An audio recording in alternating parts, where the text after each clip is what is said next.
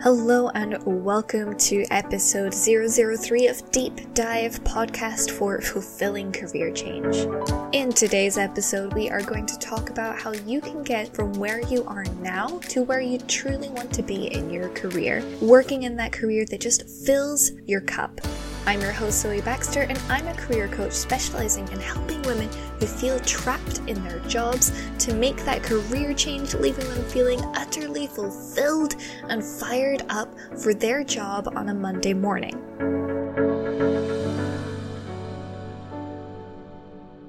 How do you feel in your job? If you're listening to this podcast on a Saturday, which is when these podcasts come out, are you feeling pretty relieved that it's finally the weekend? I know for me personally, in my last job before I made my career shift, I would pine after my weekends or any days off that I had coming up. I was a teacher, so I was fortunate enough to have Saturday and Sunday off. Even if I did bring home work with me, it was still off. Now, I did like aspects of my job, don't get me wrong, but it was exhausting and I knew that for me, it just wasn't a job that was going to be sustainable. I would finish work every day feeling completely zapped. I'd have enough energy left to sort my dinner out, but that was pretty much it. The thought of going to work the next day would just fill me with that sinking dread, knowing the size of my already long to-do list would only increase tomorrow, no matter how productive I may be. I'm sharing this with you because I don't think I was alone in feeling that way. In fact, I know that it wasn't unusual to feel that way. Especially now, as I'm working as a career coach, I know full well that so many people feel the exact same way. If you're one of these people feeling that way too, you've probably been considering changing to a career which is more suited to you and doesn't suck the life out of you. But maybe you're feeling overwhelmed and kind of stuck and worried about the change that you want to make. Maybe the idea of having to go back to school to get the education needed for what you have in mind is a complete turnoff. Or maybe it's the thought of dropping to a lower salary until you build your way back up in a new field that's got you thinking, this isn't for me.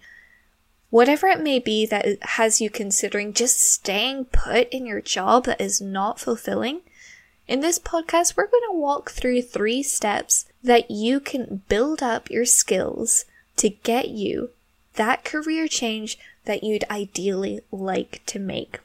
Hopefully, with these 3 steps, you'll see how you can break the process down so that you're able to step out to a new career and have these chunks a lot more manageable for you.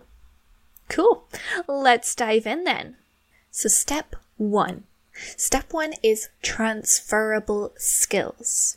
Now, before I get into this, what's important to remember here is that you have something to offer. Don't think for a moment that you're starting from square one, because you're not. That's just plain wrong, okay? So take a breath, relax. This first step is all about thinking back through everything you have done up to now, whether that be in your higher education, your schooling, in your work, in the jobs that you've held, anything. And really think about all the skills that you have, that you've needed in order to be able to do all of the work or studies that you've done.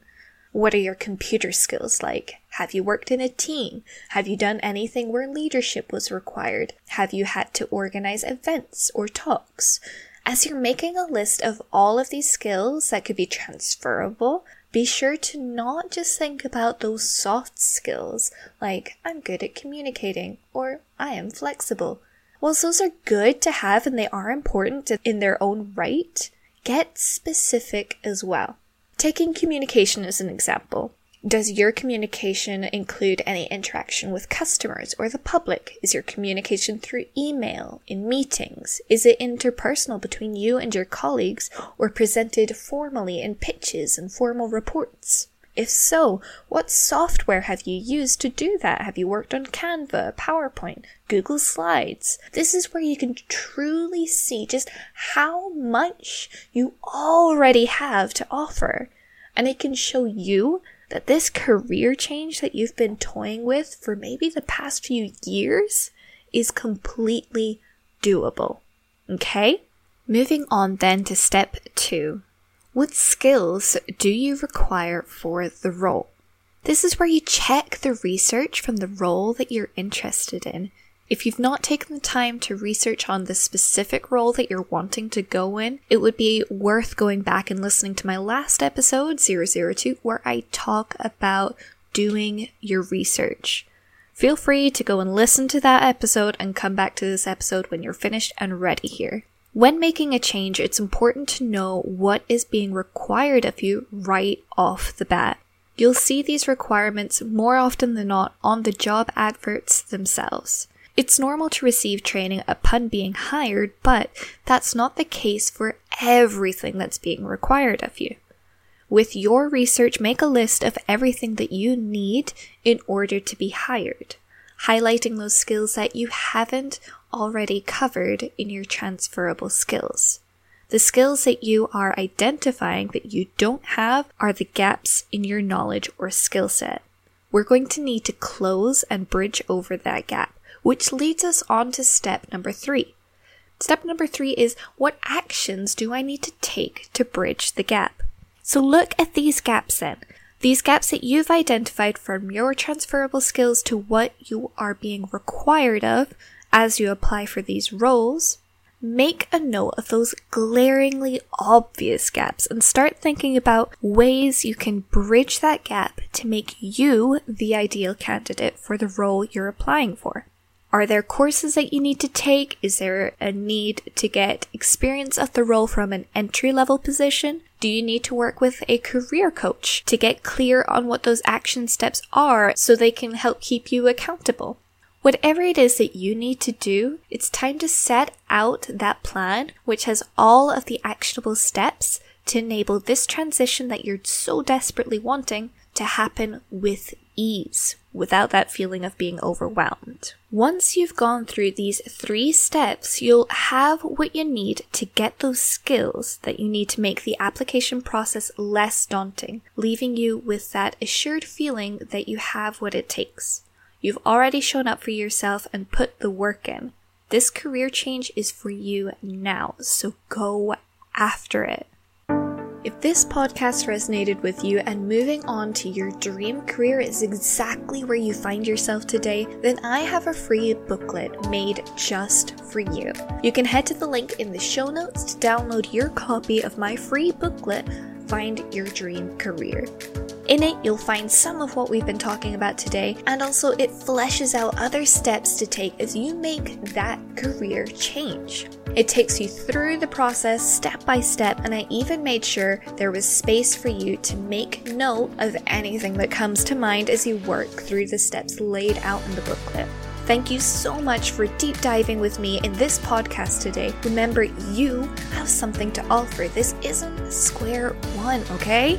You can get in touch with me if you have any questions or need to chat on what you've heard today. You can find me on social media, on Instagram, LinkedIn, and Facebook at Zoe Baxter Coaching. It's of course been a pleasure coming to you with another episode. Please do share this on your socials if you got something out of this, and give it a rating if you can on your podcast platform that you're listening to. It means a lot knowing that you are getting value out of these podcasts. For now, I'll catch you in the next episode. This has been Deep Dive, podcast for fulfilling career change, and I've been your host, Zoe Baxter. Bye!